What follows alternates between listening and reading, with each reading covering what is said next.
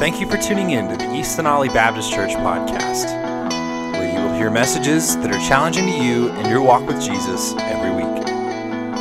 We update our podcast weekly with new messages from Dr. Richard Seago.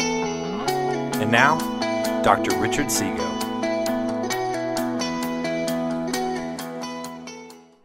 Psalm chapter 23. We've come to the seventh and final message on Psalm 23. I just want to say that on a personal level, I have been blessed through this study. It has brought peace and rest to my soul. It's helped me to understand life a little bit better as we travail through the valleys and the mountain peaks of the human experience. And it's helped me to love my shepherd, the Lord, even more as I better understand how He cares for me as His sheep. And I hope and I pray this morning that it has also ministered to you in a variety of ways as we have studied this glorious, glorious psalm. The psalm begins and ends with the Lord. Of the first two words in the psalm, one of them is the word Lord, and of the final two words of the psalm, one of them is the Lord as well. In other words, all of Christianity begins and ends with the Lord. More personally, all of Christianity begins and ends in the Lord Jesus Christ. He is the Alpha and the Omega. He is the beginning and the end. He is the first and the last. He is the author and the finisher of our faith. So everything begins and ends with Him, and this psalm just helps us to see that. This psalm has helped us, I think, to understand this journey that the shepherd and the sheep take together. Now, this journey is filled, as we've noted over recent weeks, it's filled with dangers and pitfalls. It's filled with green pastures as well as still waters. It's filled with valleys, and yes, it's even filled with the discipline of the shepherd. It's filled with tables set and overflowing cups. And more importantly, however, it is filled with the presence of the shepherd. For David's declaration was through all of it, "You are with me." And here's what I want you to know. This journey that we're taking with the shepherd, this journey ends up back at the shepherd's place. It ends with Him. And everything in the middle is sustained by Him as well. So here's what we have in essence. Verse 6 is the final verse of the psalm. It is the wrap-up statement of the psalmist concerning all that he has written in Psalm 23 in the first 5 verses.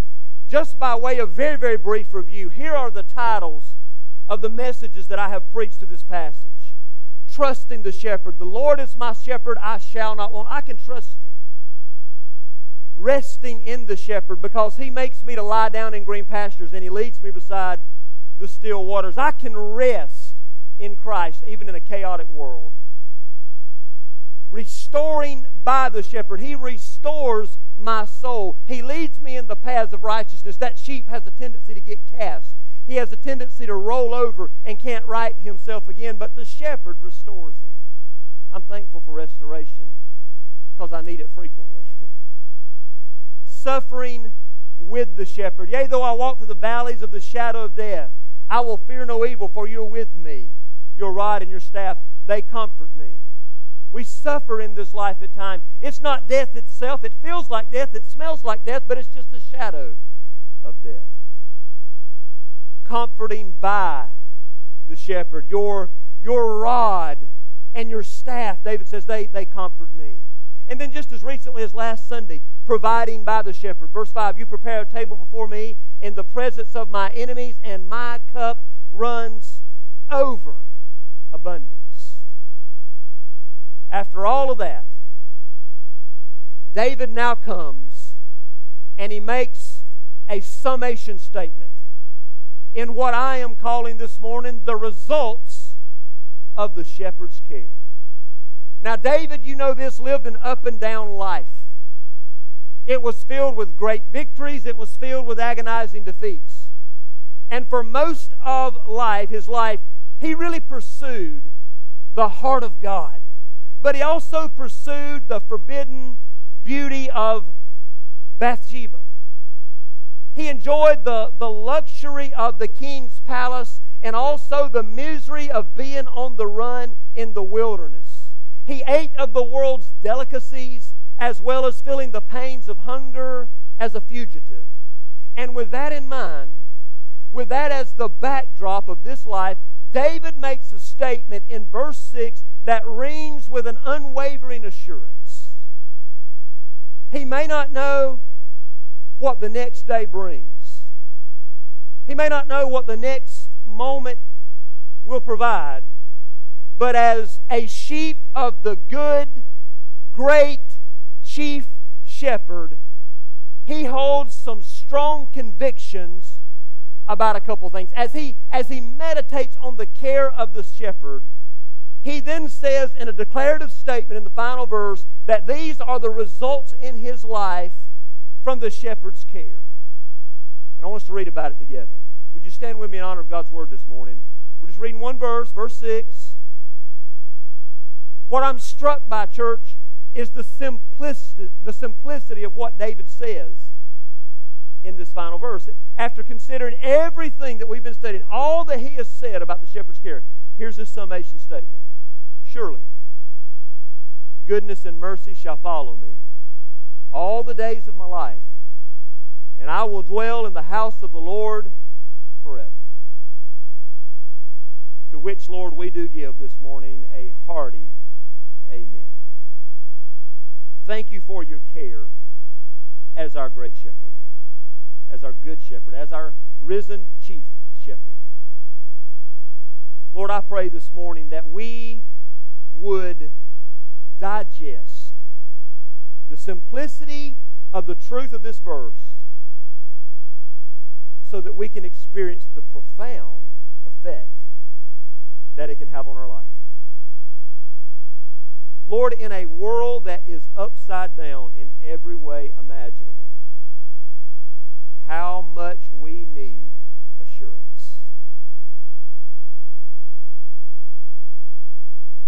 Lord, we live in uncertain times, so we're grateful for the certain truth that David declares in this final verse. God, I pray it would minister to our heart this morning. I pray that it would settle our spirit. And I pray it would help us plant our feet and serve our generation until we're done. In Jesus' name, amen. And you can be seated. Rather simple this morning. In fact, I'm not even going to be able to be a good Baptist this morning because I've only got 2 points. But that doesn't mean you're going to get out any earlier than normal, all right? Anyway, let me just share with you. As David gets to this final verse, he says there's really 2 results. As all-encompassing as everything that we've looked at in terms of the shepherd's care, he now says there are 2 results. Here's the first one. Are you with me? Here's the first one. Assurance for this life. Assurance for this life. You see, the phrase of verse 6 that screams assurance for this life is this word surely. He doesn't lead off with maybe. He doesn't lead off with perhaps or probably or possibly. No, David says this. He uses this term, a term of certainty, surely. The word surely is the Hebrew word ak. If you spell it in English, it's A-K. And it is what is referred to as an adverbial particle. Adverbial particles make a strong positive assertion of truth. In other words, what I'm trying to say to you here is that this word in the Hebrew is a word that is used when a person wants to be emphatic about the truth that they are proclaiming. And that's what David is doing. He's not saying maybe. He's not saying possibly. He is saying surely. As a matter of fact, this word surely can be translated as only. And you may have a translation with you this morning that does translate it that way. Only goodness and mercy shall follow me all the days of my life. This adds an even more emphatic statement of assurance. Hear me. Trials and tribulations make periodic visits to our life, do they not? There are seasons we walk through the valley of the shadow of death, and it's dark and it's uncertain. There are moments when the enemies that we have surround the table in which we eat from. But listen to me. Only the goodness and mercy of God is here all the days of our life. There is no guesswork for David on this. He is supremely confident in his shepherd. He's seen too much of the shepherd's care. He's brought him and led him to this place to where he no longer lacks any assurance about this life. Essentially, what Psalm 23:6 is it is the Old Testament dynamic equivalent to Romans 8:28. For all things work together for good for those that love God and are called to His purpose. And then here David says it like this: only, surely goodness and mercy will follow me all the days of my life. He understands that when the Lord is your shepherd, He is for you. He says in Psalm 56:9, this I know, here again, very emphatic language, this I know, God is for me. God has adopted you. And not only that, He's obsessed with you. You're part of His passion. And that brings assurance to the sheep. We know from our study of the first 5 verses of Psalm 23 that the shepherd is passionate about his care of the sheep. He painstakingly provides for them, protects them, corrects them, and directs them. With first-hand experience of this, it brought David to proclaim very confidently, surely goodness and mercy shall follow me all the days of my life. Goodness. What is that? We could say it like this: it is the benefits that accrue to you from God. The actual word goodness is the word tov. It is an adjective that carries with it the widest, the broadest, most comprehensive sense. In other words, the idea is this: not just compartmentalized goodness of God. In other words, God is not good to us in one area, but then not so good to us in another area. Or just marginally good to us in another area. No, His goodness toward us is infinite. It's the same word that God uttered upon completion of His creation. You recall this. God made everything. By the way, I subscribe to that. Amen? It's still just a theory of evolution, and a bad one at that.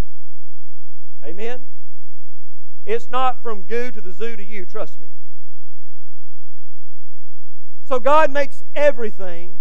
He surveys His own creation, and He looks at it and He makes this declaration: it is good. All of it, comprehensively. From the great mountains of the Rockies, to the seashore, to the Tennessee hills, wherever. He says it's all good. In its height and in its depth, it was good. In its width and in its breadth, it was good. In its quantity as well as its quality, it was as good. In its astronomical enormity to its microscopic intricacy, God says it is good. And that, dear friends, is the same character of goodness that the shepherd gives to the sheep. You know, a new phenomenon started happening in recent years. Well, I say it's new, it's probably not. We've probably always done it, but now we've codified it and named it. Here's what it is: re-gifting.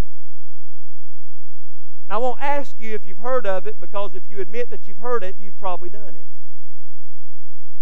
So here's the thought. So you get this gift, right?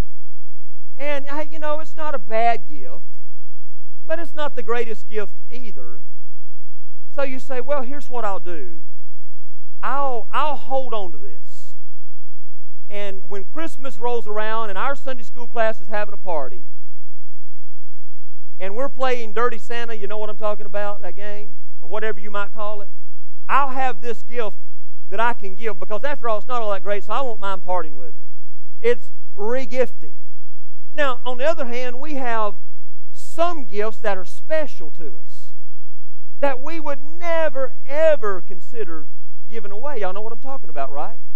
a few Christmases ago, my wife really surprised me on Christmas. There was this box about this big. I didn't know what it was. And I opened it up and gasped for air because it was a Nick Saban signed football. And two things about that. It's my favorite team, and it came from my wife. So that gift is never going to be subject to regifting. Now, on the other hand, on my first Sunday here, y'all gave me a Phil Fulmer signed football. And I'll leave it right there. Amen. Which, by the way, I would not regift. I actually think that's a pretty cool gift. It really is. But you get the point. So before I get in deep trouble, here's my point. I really am going somewhere with this. There are no gifts that we receive from God that we would consider being up for regifting.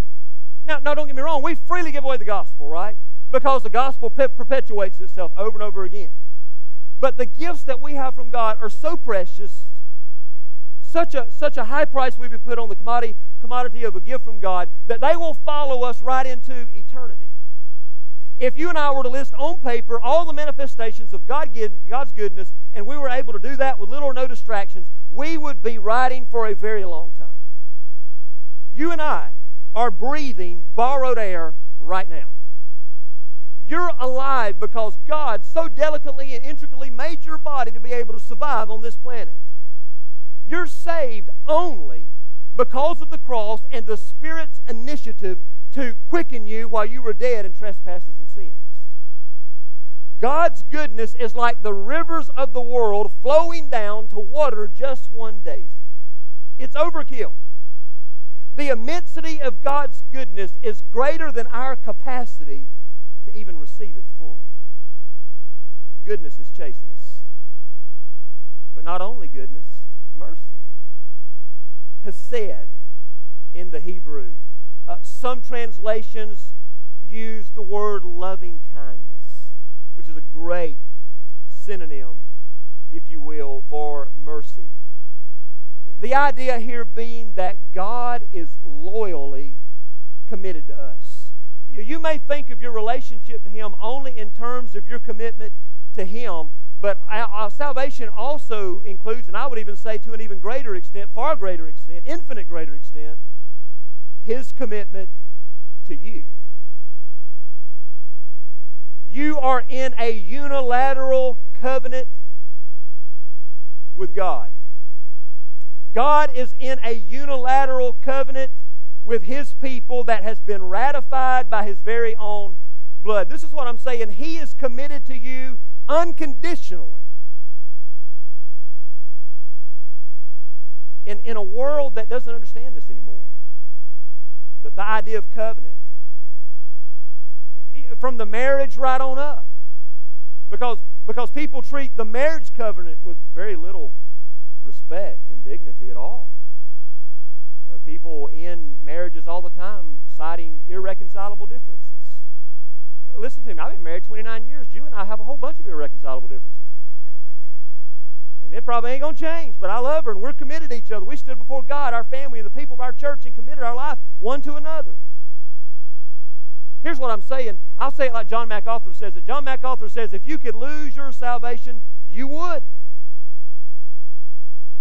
I would, but it's not up to you. God is in a unilateral covenant with us. He's committed to us unconditionally. He's not committed to you if. He's committed to you because He's committed to you based on the finished work of His Son as He's made atonement for our sin.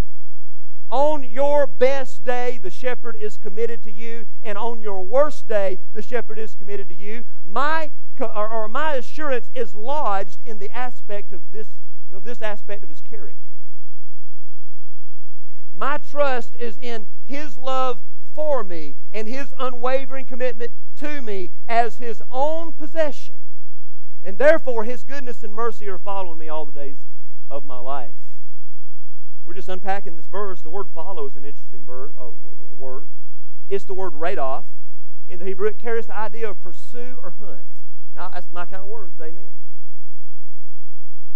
David certainly knew what it was like to be the hunted. You recall his history? He was hunted like an animal by Saul. And we see the divine sovereign protection of God all through that story. He was hunted by Absalom, his very own son. And both times his life was at stake because both men desired to kill him. They both wanted his throne. Or Saul knew that he was a threat to his throne, I should say.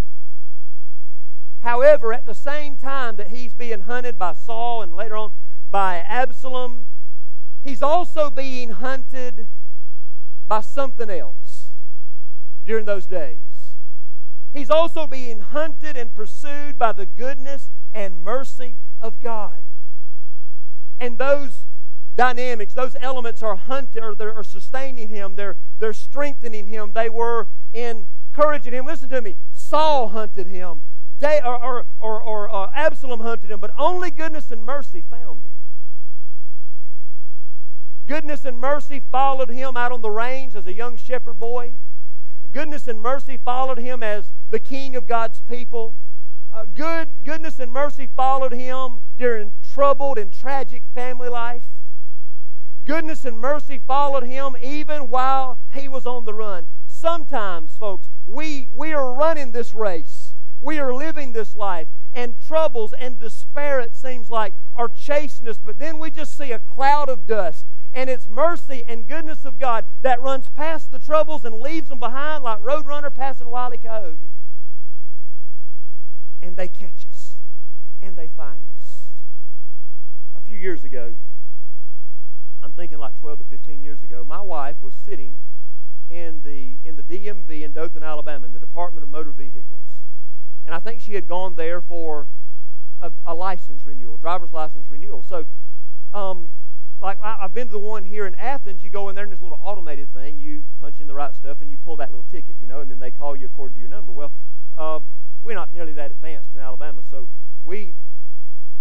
she walked in and they gave her this little plastic placard with a number on it. And there's several signs in that room that says, "Do not leave the building with the placard." Now, the point being is that, people will get it. They say, "Oh, I must be 30 minutes out. I'll go out here," and if they're a deacon or something, they'll go out and smoke a cigarette while they're waiting. So you're not supposed to leave the room. And then, because the personnel, they don't want to have to be chasing you down. Well, Julie says she's sitting there, and this guy walks in.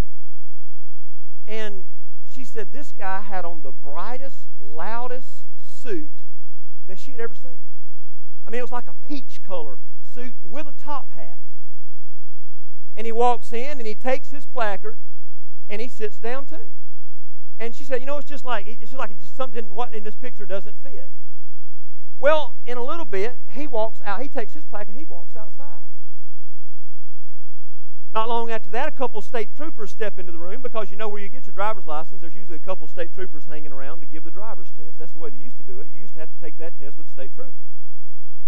So they ask, "Hey, do any of you know or have seen so-and-so?" Well, none of those people in there knew his name. Well, about that time, the guy comes back in. The troopers engage him, slam him up against the wall, cuff him, frisk him, pull out a weapon, and haul him back in the back room. Come to find out, a couple days prior to that, this man had robbed a convenience store.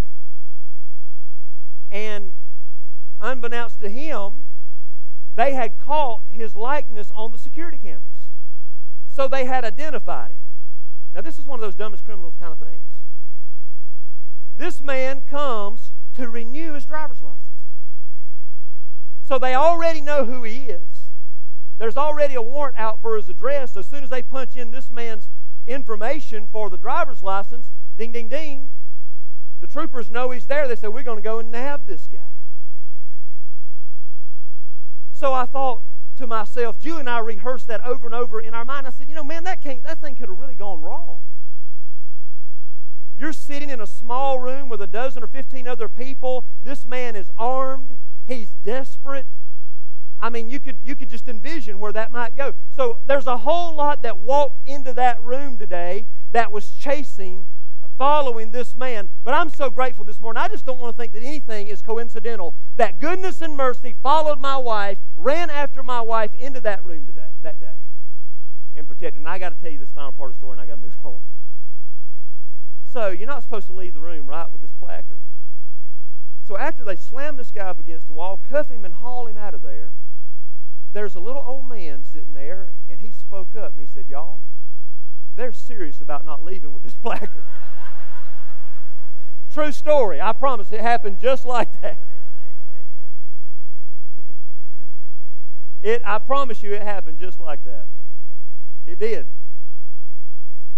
But aren't you glad that goodness and mercy is following you?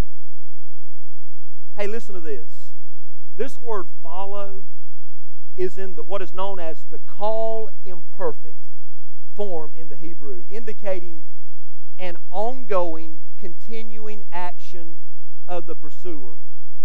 You see, that's why the Scripture says all the days of my life. Not just the good and the glorious days, but the gloomy, gut-wrenching times of life as well. And this is the way life is with the shepherd.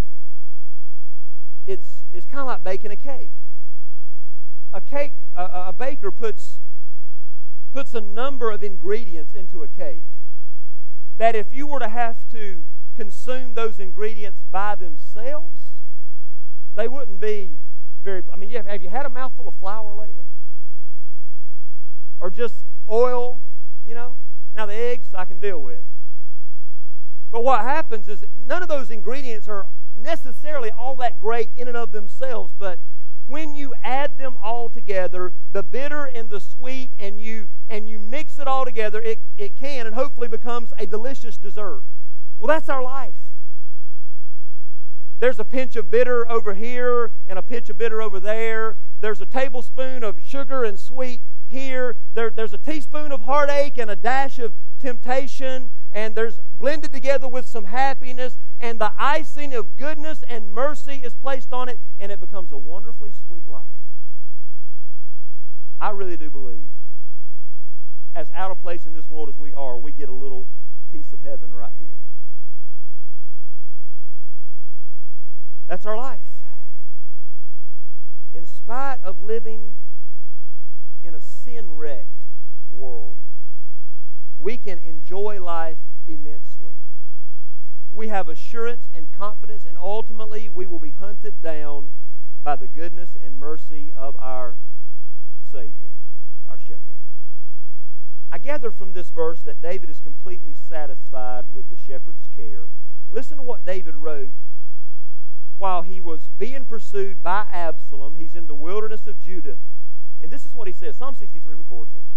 O God, you are my God. Early will I seek you. My soul thirsts for you. My flesh longs for you in a dry and thirsty land where there is no water.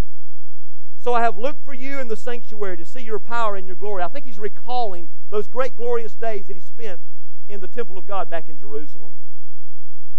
So then he makes this statement in verse number 3. He's out in the wilderness. Remember, he's perishing. He's starving. He says, because your loving kindness, that's that word mercy, your loving kindness, and then get this, is better than life. My lips shall praise you. Thus I will bless you while I live. I will lift up my hands in your name. My soul shall be satisfied as with marrow and fatness, and my mouth shall praise you with joyful lips. Even on the run, goodness and mercy has found him. It's found him. We often say you can't hide from troubles. And you can't, can you? You can't. They'll find you. But let me tell you what. The goodness and mercy will find you. And it's the goodness and mercy of God that'll give you buoyancy so that you don't sink under during the times of trouble. Can I get a witness? Amen? Let me share this with you. John Piper says this, one of his greatest statements. God is most magnified in us when we are most satisfied in Him. I only people satisfied in God can make a statement like David made in Psalm 63. Let me share one more with you. Habakkuk 3:17 and 18. Though the fig tree may not blossom, nor fruit be on the vines, though the labor of the olive may fail, and the fields yield no food, though the flock may be cut off from the field, or the fold rather, there will be no herd in the stalls. Let me tell you what he's saying. Though I get laid off, though I lose my job, though my business goes under. This is his final statement. Yet I will rejoice in the Lord. And then the word joy is used as a verb here. He says, I will joy in the God of my salvation. In other words, he said, when my whole world falls apart, when the farm goes under, I'll rejoice. There is no other way to account for such words apart from the satisfaction that can only be found in Him, as goodness and mercy is pursuing and following and catching us all the days of our life. So what's the result of understanding the length, breadth, and depth of the shepherd's care? We have assurance for this life. I've got to move on and get to the second point. It's so simple. Assurance for this life, and then here's the second one, assurance for the life to come. David begins this phrase in verse 6 with just as much confidence as he did the first one. He doesn't use words like maybe or hopefully. He doesn't use phrases like I hope so or if I'm lucky. He says this, rather, I will dwell. I will dwell. The word forever lets us know that he's not just talking about the temple back in Jerusalem. He's talking about God's ultimate house. He's talking about eternity. He's talking about heaven. Forever lets us know that. I want to teach you a little principle here. I think it's something that you probably already know, but let me share it with you anyway. Satan always gives us the best first and the worst last. He always puts what's attractive and pleasing to the eye and to the flesh out there first. And he never warns the victim about the long-term consequences or actions of their choices. I mean, you'll see some rugged, handsome outdoor type in a TV commercial. They're sitting around a campfire. They're enjoying camaraderie. And one of them lifts up a beer for a toast and says this, it doesn't get any better than this. That's right, it only gets worse. The commercial doesn't tell you about the thousands of lives lost yearly in alcohol-related accidents, or the neglect of children due to family arguments intensified by alcohol, or the millions of dollars spent to rehabilitate people, or alcohol-related illnesses or things of that nature. No, Satan shows the great outdoors. He shows the chummy friends and the warm, fuzzy memories. He always gives you the best first and the worst last. That's why there's a fundamental flaw in Joel Osteen's book, Your Best Life Now. This is not our best life. It's not even close. It can be a good life. It can be a blessed life. It can be an abundant life, but it's not our best life. The best one is in eternity. It's still to come. There's more to look forward to. But what does God do? Listen to me. What does God do? He gives you the really good now and the absolute over-the-top later. There's much joy and beauty to behold in daily life. We took the Bices out to Bald River Falls yesterday just to get out for a little bit. I mean, there's so much to enjoy in this world that God's given us, right? But to use a phrase that we'll all get here in Southeast Tennessee, you ain't seen nothing yet. The word dwell here is the word yeshab. It means to sit down or settle. The idea is being at home. Finally, being at home. Like the sheep and the shepherd that we've been studying, this life is a journey. We are on a pilgrimage. We're traveling through these valleys, often where there are predators. We're traveling through these shadowy areas. We're going to encounter some difficulties, some struggles. Now there's some green pastures and quiet waters along the way, praise God. But don't you ever mistake them for home. Hebrews 11. Listen to what the Bible says about Abraham. By faith, Abraham obeyed when he was called to go out to the place which he would receive as an inheritance, and he went out not knowing where he was going. By faith he dwelt in the land of promise as in a foreign country, dwelling in tents with Isaac and Jacob and heirs with him of the same promise. For he waited for the city which has foundations, whose builder and maker is God. In describing the life of Abraham, our life is described as well. Abraham was a sojourner. He's a pilgrim. But he's not a blind sojourner altogether. He didn't know where he was going on earth, but he was that whole time, the Bible says, looking for a city whose builder and maker was God. And now he dwells in that city. We are on a journey as well. But one day we're going home, and guess how long we get to stay? Forever. Growing up, one of my best friends, still is a good friend of mine, he's an Assembly of God preacher down in Georgia. His name was Kurt McCullough, so he's just down the road, and he'd come to my house, or I'd go to his house, and we'd play and ball or whatever. And a lot of times what would happen, Mom, can I go down to Kurt's house? Yeah, you can go down to Kurt's house, but you tell Miss Martha. Miss Martha was his mama. He said, you tell Miss Martha to tell you when it's 5 o'clock because you got to come home for supper.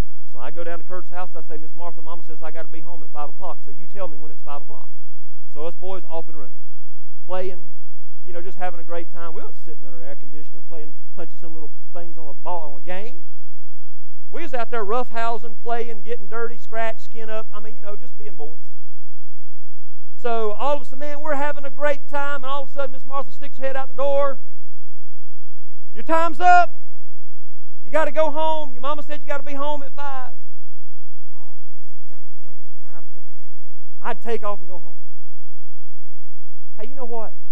When we finally get to his place, there will be no more announcements coming that time is up. We will be eternally home, and we'll be there with all those who have demonstrated on this earth that they love and follow the Lord Jesus Christ. Your destination and mine is not wherever, it's forever. You see, Philippians chapter 3, verse 20, we start studying the book of Philippians tonight, by the way, teaches us that our citizenship's in heaven. Our bodies just need to catch up with our citizenship. Soon we'll be going home. If you're a citizen of the United States and you're traveling in a foreign country, you realize when you go to a foreign country, you're only there for a period of time. Most passports, most countries will only let you stay there for 90 days. But when I've been in a foreign country for a prolonged time, and for me, that's never been longer than about 17 days,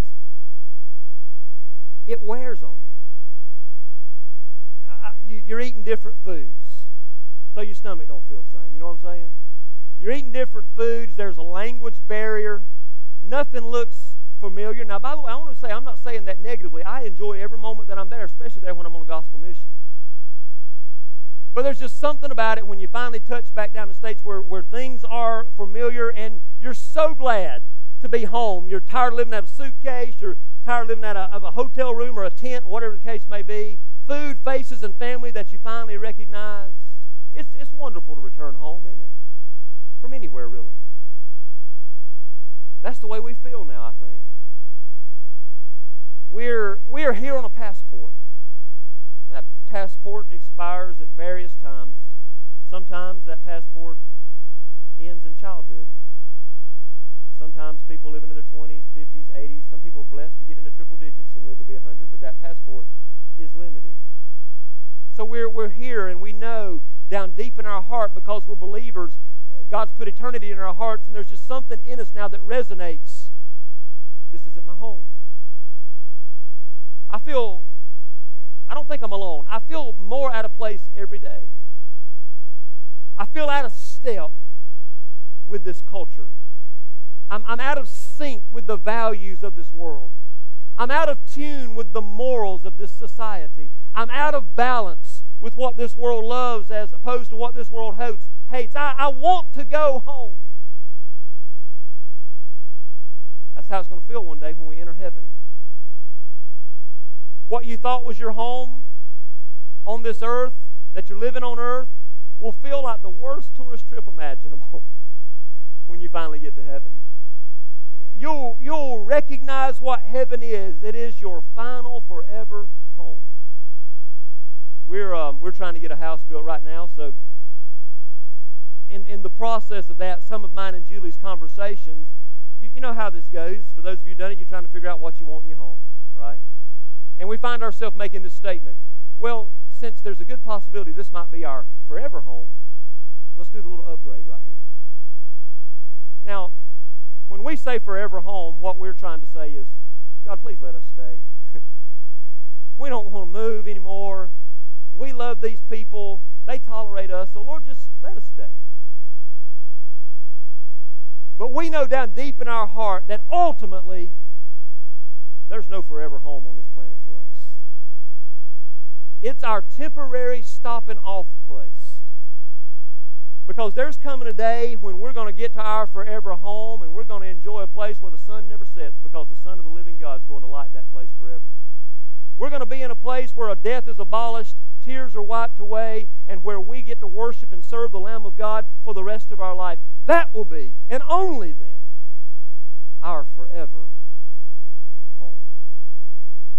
Church, I'm homesick, and I hadn't even been home. But I'm longing for it, amen? Because I know out there somewhere there's a builder, there's a city whose builder and maker is God. And He's suited and fashioned me to live there, and He's suited and fashioned that city to house me. And it's going to be the perfect place. What are the results of the shepherd's care? All the bases are covered. This life that I live now, as well as the one to come, it's secure. All made possible by our good, great, and chief shepherd, the Lord Jesus Christ. Do you know Him today? Have you surrendered your life to Him as Lord? If not, today would be a great day to do that. As your good shepherd, He has paid the price for the penalty of sin in your life and mine. Because the Bible says we're all sinners, come short of the glory of God. There's wages to be paid for that sin. You're going to have to try to pay them for all eternity. You're never going to be able to pay up. That's why you stay in hell forever. But Jesus, with just one drop of blood, paid it, every bit of it, comprehensively. If you'll now surrender, repent of your sin, and come to Christ, He'll save you. And your life now, as well as the life to come, can be secure. I'm going to ask you to bow with me for just a moment. The old song says, when He comes, our glorious King, and all His ransom home to bring, then anew His song we'll sing, hallelujah, what a Savior. Is He your Savior? If not, I urge you to come this morning and give your life to Him. Maybe you already know the Lord and you find yourself where you just feel like you're just being pursued by troubles and hard times. Well, let me just remind you of the text again. Goodness and mercy is following you as well, pursuing you, and it will catch you. Just keep your eyes open, your spiritual eyes open, so you don't miss it. But maybe this has encouraged you. It's brought a sense of refreshment and assurance to you.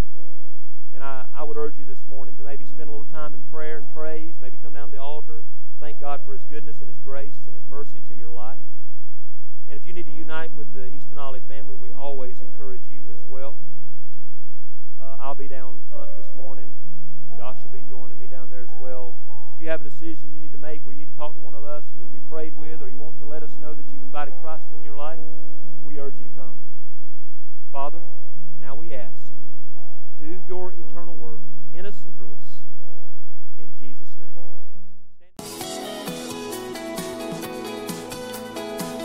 Thanks for listening to the Easton Ollie Baptist Church podcast. Be sure to go to our website, eastonollie.church, to find more messages like you just heard and to find out how to be more involved at Easton Ollie. If at any point during this message you made a decision to follow Jesus, or you would just like more information about Easton Ollie, email info@eastonollie.church. God bless and have a great week.